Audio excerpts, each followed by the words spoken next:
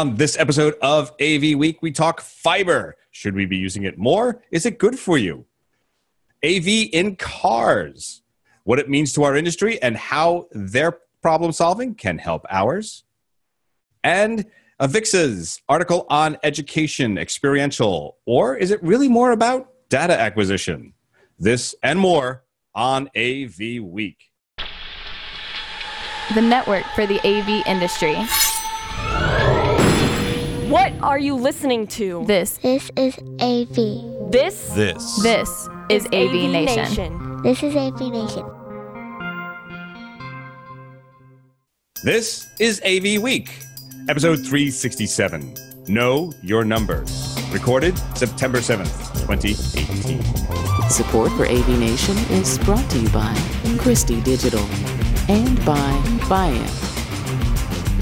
Hey, everybody, and welcome to AV Week, your source for news and information in the AV integration industry. I'm your host today, George Tucker. Tim has so graciously offered me the seat today as he is in CEDIA out there on the left coast covering the CEDIA Expo. We'll hear lots about that in the forthcoming days on our webpage. So check that out. There'll be lots of interviews, lots of product stuff. That they're doing some really interesting things this year. All right, so to that end, as you know, the show is about the news and information, and we bring on our smart and talented guests to talk about the news and the technology and sort of give insight into what's going on. To help me do that today, I have two fine gentlemen, and I use that word loosely. They are Mike Tomei. He is the principal at Tomei AV Consulting. How are you, sir? Great, George. Thanks. All right. Also a regular on EdTech here on AV Nation as well at times. Yep. And also joining us today is an old friend, Leonard Suskin. He is Senior System Designer at Spectra Audio Video Design Group. How are you, sir? I am delighted to be here, George. Thank you. We're delighted to see you. We are always delighted to see you, Leonard. Always. All right, well, let's get on with the stories here so we can get through this show. First story is from Commercial Integrator, the video over fiber revolution. No, this is not our friend Kellogg trying to convince you to keep your idle hands idle. This is about putting in our light-based fiber systems over, say, networking. It's something that has always been on the fringe of what we do, especially in the resi world, but even in commercial, you don't see it as often. I know I come from the pro AV staging and live event stuff, and fiber's only just making it into that because, of course, what do? We go with what we know. We know what we can rely on to work every time and not give us headaches. But fiber seems to be, and in this article, the advocacy is for the idea that it will give us those high bandwidth HD, beyond HD, and 4K resolutions. Leonard, I'm going to start with you. So first of all, is fiber part of the infrastructure that you have to deal with in consulting and designing these AV systems now? I will say that it is always almost there. And I'll say that, believe it or not, I am seeing less call for it today than I did even a few years ago. So why do you think that is? Well, one thing is that fiber goes far.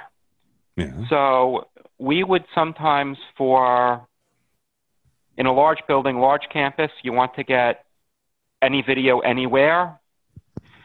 You run fiber from the basement all the way up. You run it all the way down. You have your backbone. These days, that's all Ethernet. You're all going to your nearest switch, to your next switch hop. You have connectivity throughout a space, and unless being completely uncompressed, unless the amount of bandwidth is really a requirement, it's easier to send H.264 or similar over the network end to end. You have at least a gig everywhere, with the standard converged network architecture that, is there already outside of us. The one exception that we, believe it or not, just today we're talking about here is USB 3.0. USB 3 over copper does exist. It's expensive.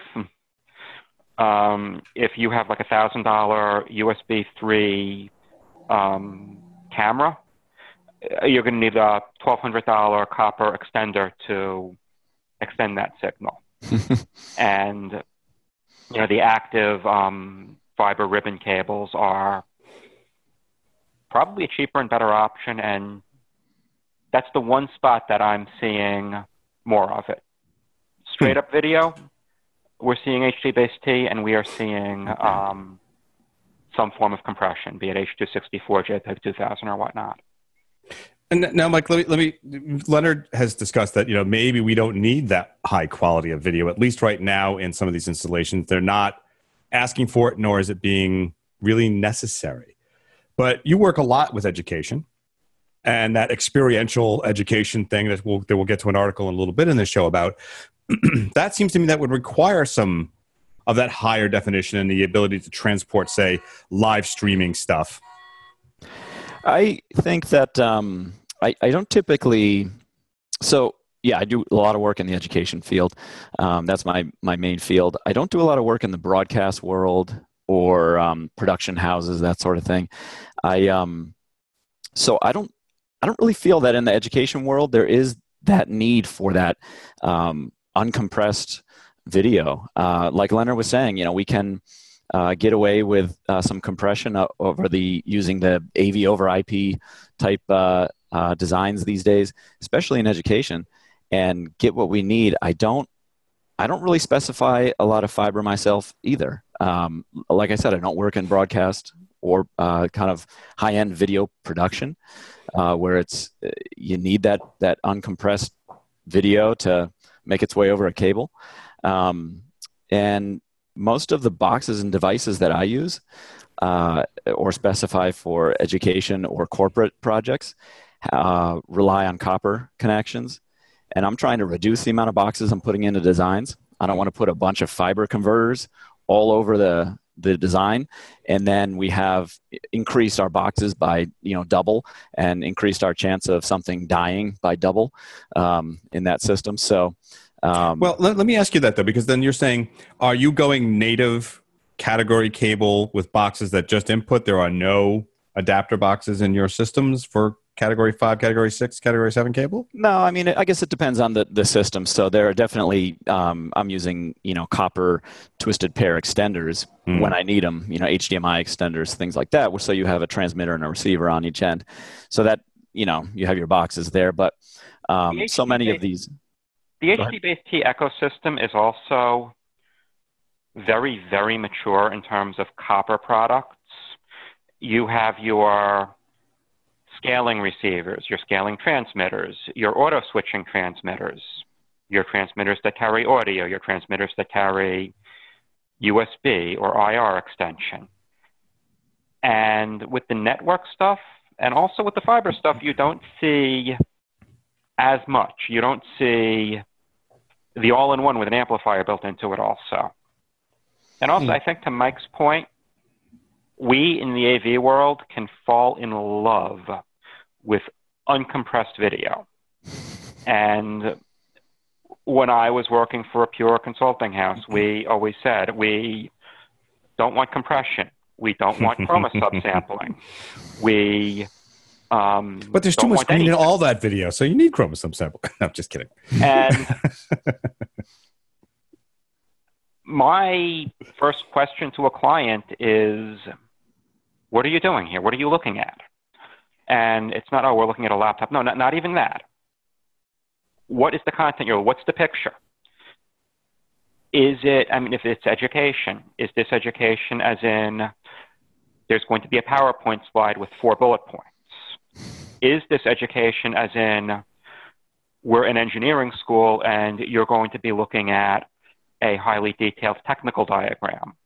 We're a medical school and you're going to have to be looking at a CAT scan or PET scan or some other 3-letter abbreviation scan that you're going to need to see fine gradations of color. Except for cases like that, which are still edge cases or niche cases, we see a lot more of, I want to see my pie chart, I want to see my PowerPoint, I maybe want to see my spreadsheet. If you're compressing that JPEG 2000, if you're compressing that even H.264, 265, nobody's going to notice. And especially when they're using Zoom or Skype for conferencing. I mean, you can have great uncompressed video right up until you hit Zoom, and then that's the end of that. I mean, so it's so do you really need it? But we always think that way. We're purists. Well, let me ask you one question, though. On the purist side, fiber still has this impression, or at least this, I can't think of the right word, but people believe that it's more difficult to deal with. And it's not necessarily true. I know that sounds like marketing hype, but it's not, because the modern fiber is a little bit more malleable. You can get better bend ratios with it. You can terminate it without having to have two guys in oxygen suits in a clean room. Right.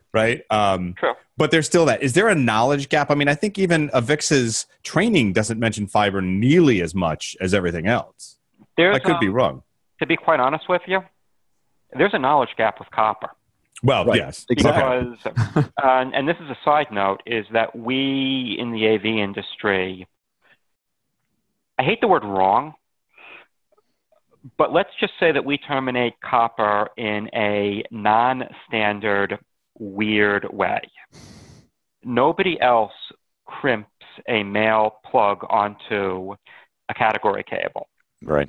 Everybody else punches it down and uses a pre-terminated jumper for the last bit. And we can't even do that right. Or at least not like normal people.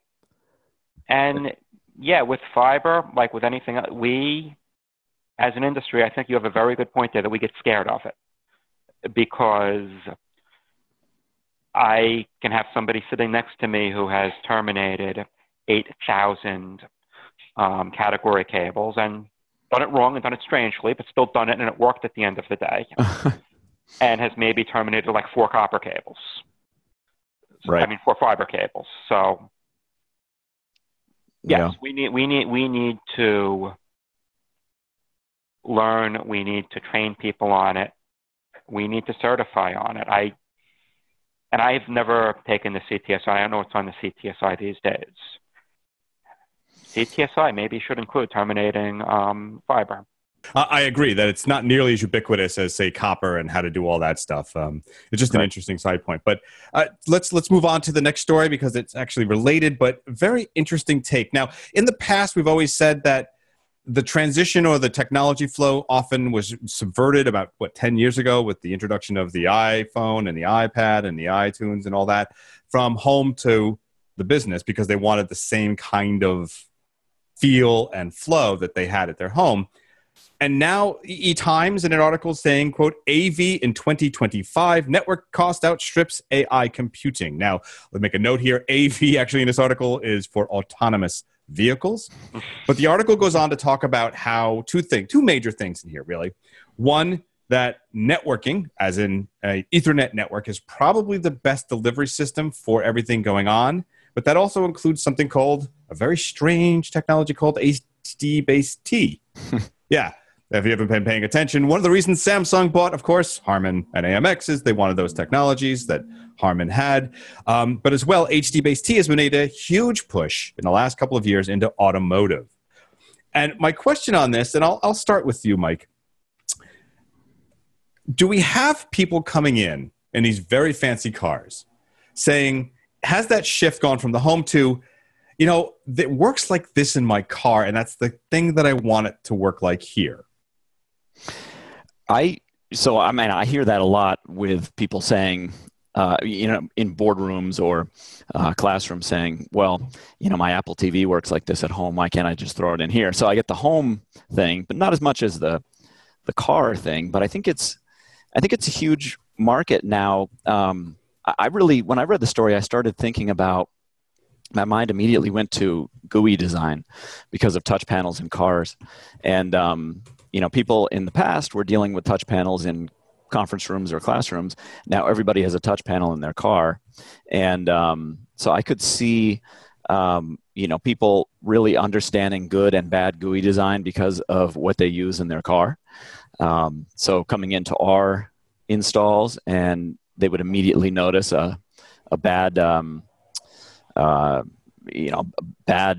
GUI design in a classroom or a conference room, something like that. So I could see that happening big time. And, when I read this article, I actually thought of a story that I have from 2015 at the Infocom show.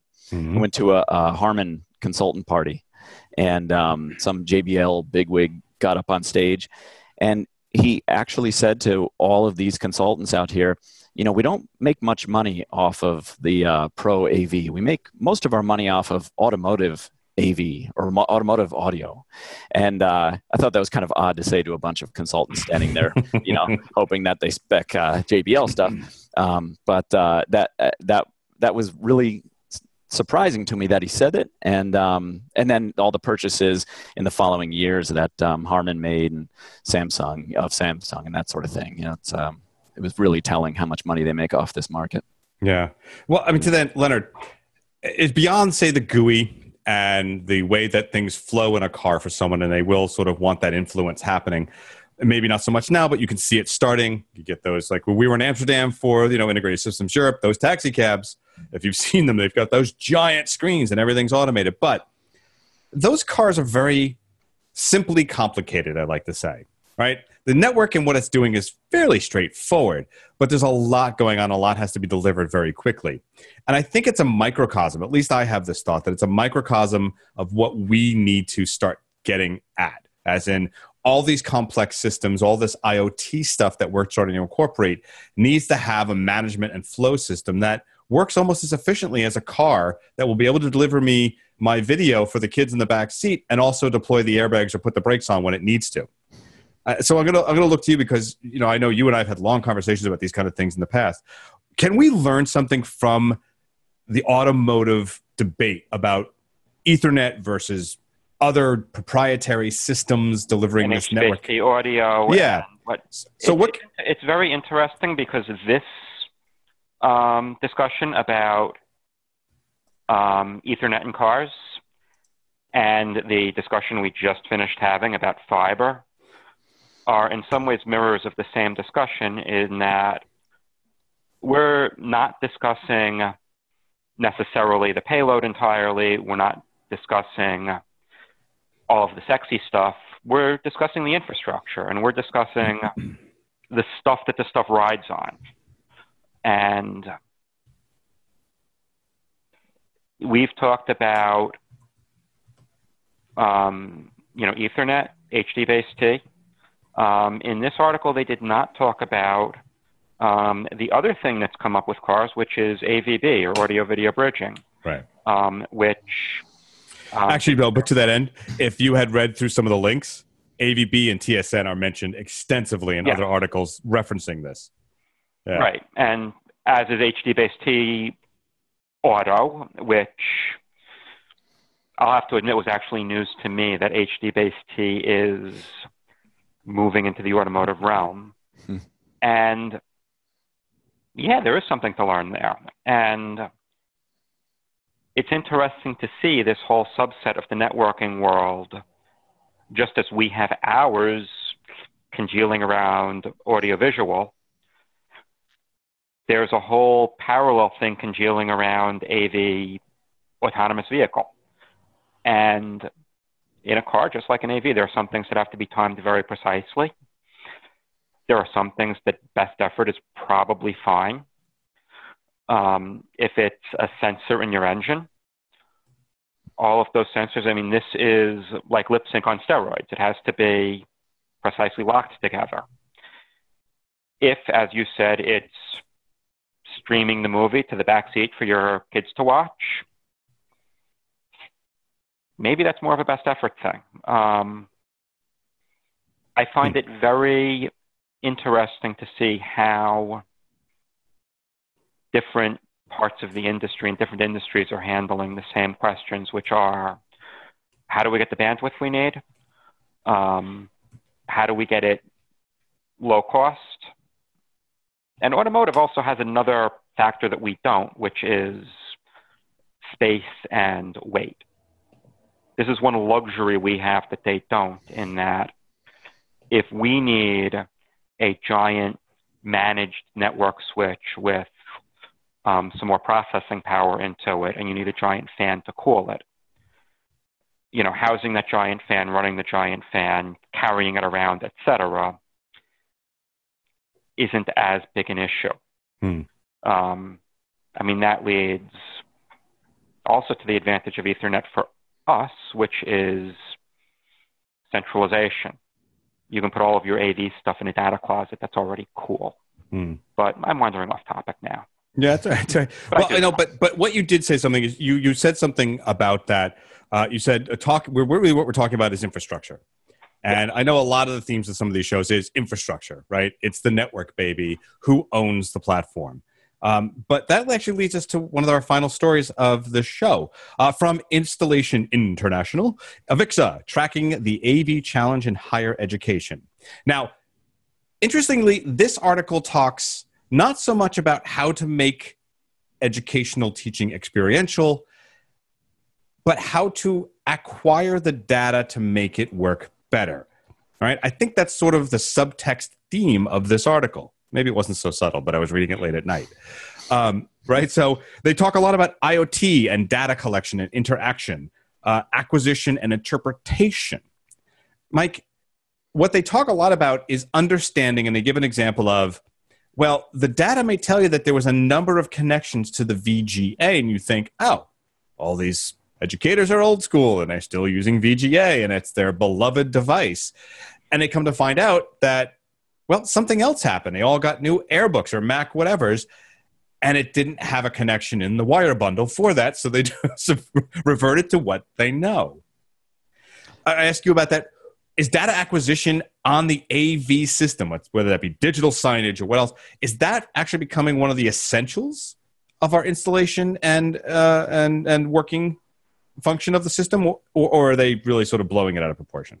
No, it's super important. I mean, from my standpoint, as a design consultant, I want to be able to acquire all that data during my designs. And I actually take it back a step. Everybody loves to say, okay, can we jump into our Fusion server and see how many hours we've used these rooms and that sort of thing. But I actually jump back. I work with a lot of schools, and I try to look at the root and talk to faculty and staff and really say, okay, what is it that you need in the beginning of the project? And I do a lot of online surveys with faculty and staff at institutions so that we can hear everybody's voice and find out what they really need in these classrooms, rather than just jumping in head first, making a bunch of assumptions and designing classroom systems that nobody's really going to be using. So, which I think happens all the time.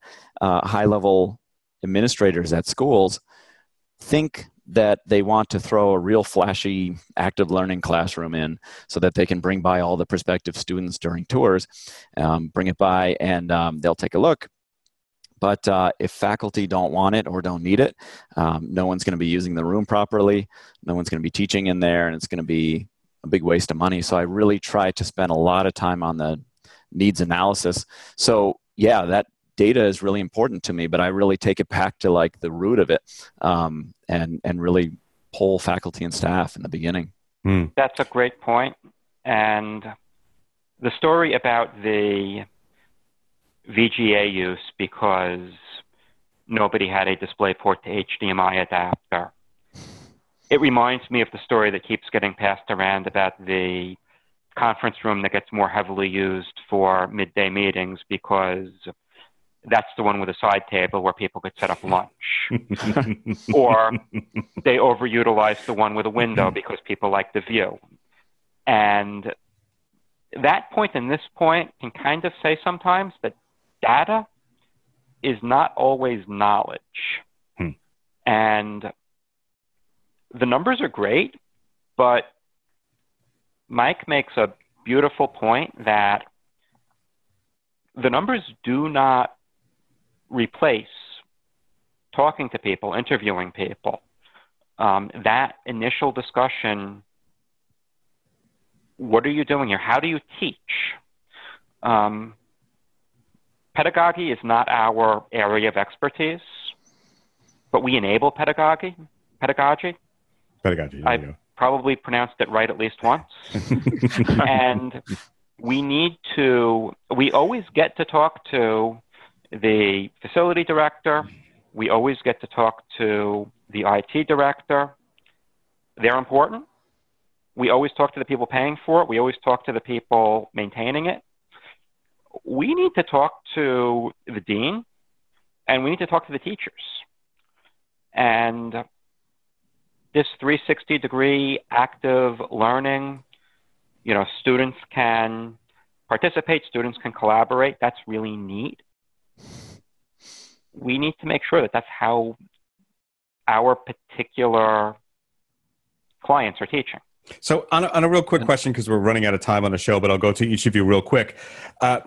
Leonard, how dangerous is it to talk with the client about the data acquisition that is inherent to those systems? Not just you're going around doing it verbally, but the actual device is recording this information. Is there a concern? Is it great or not? There's always a concern, but I think it's become such a ubiquitous thing. Your cell phone tracks where you are. And if you have an Android phone, we just learned that even if you turn location services off, it tells Google every half hour or so, oh, hey, Leonard is on Fifth Avenue and 42nd Street. Hey, Leonard is at Fifth Avenue and 50th Street. He just walked 10 blocks.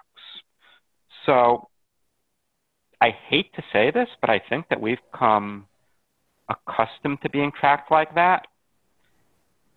And in my world, in the corporate world, it's not that scary a discussion.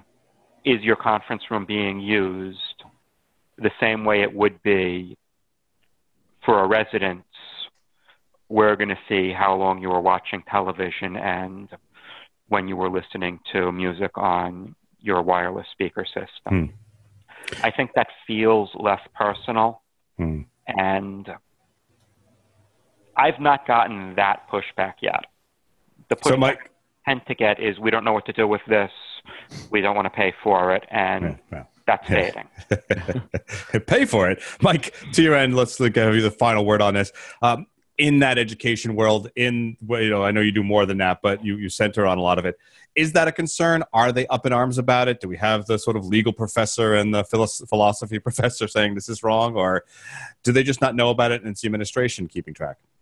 No, I don't think it's a major concern. I mean, it's the stats that we're gathering are pretty tame compared to what could be out there. And I think the people that are really hungry for it in the education world are the bean counters. It's the director of finance. When we go and pitch a $180,000 active learning classroom, and they say, well, what kind of numbers, what kind of stats do you have that people are actually using this or that want this? Or when we say to them, well, you used to install $7,000 classroom systems, but now we need to do $20,000 classroom systems because we need to put this new technology in. Those are the people that really want to see those numbers. And not, faculty probably don't care. They know what they want and they want to see it in there, but it's the finance people. Man. So, yeah. So know your numbers, but know what they mean. Yeah. Right. Well, listen, that's all the time we have. We probably run over time, but it's my first show in a long time. So I want to thank our guests for joining me today on AV Week. First off, Mike Tomei, Mike Tomei, tell people where they can find out more about you and the work you do. Sure. They can find out more about me on my website. It's tomeiav.com. That's TOMEIAV.com. And people can always find me on LinkedIn. I love to talk shop with everybody. That's cool. And of course, Leonard, where can they find out more about you, what you do, and the work you're involved in? Well, I hang my hat these days at Spectra, as I said. That is spectra-ny.com on the interwebs. And you can always find me lurking about Twitter as @Kajurat. If you can spell that right in your first try, God bless you. Otherwise, just look for Leonard Susskind. I am probably the only Leonard Susskind out there. All right, cool. Well, again, I want to thank you for watching and for interacting with us. Whether you're at Cedia right now or you watch the shows and talk to us at the various trades, we really appreciate your support. You can find more shows like this on all the verticals in the AV industry, from live production to marketing to residential and commercial, all at avnation.tv. That's avnation.tv. Thank you for watching. We hope to speak to you again very soon.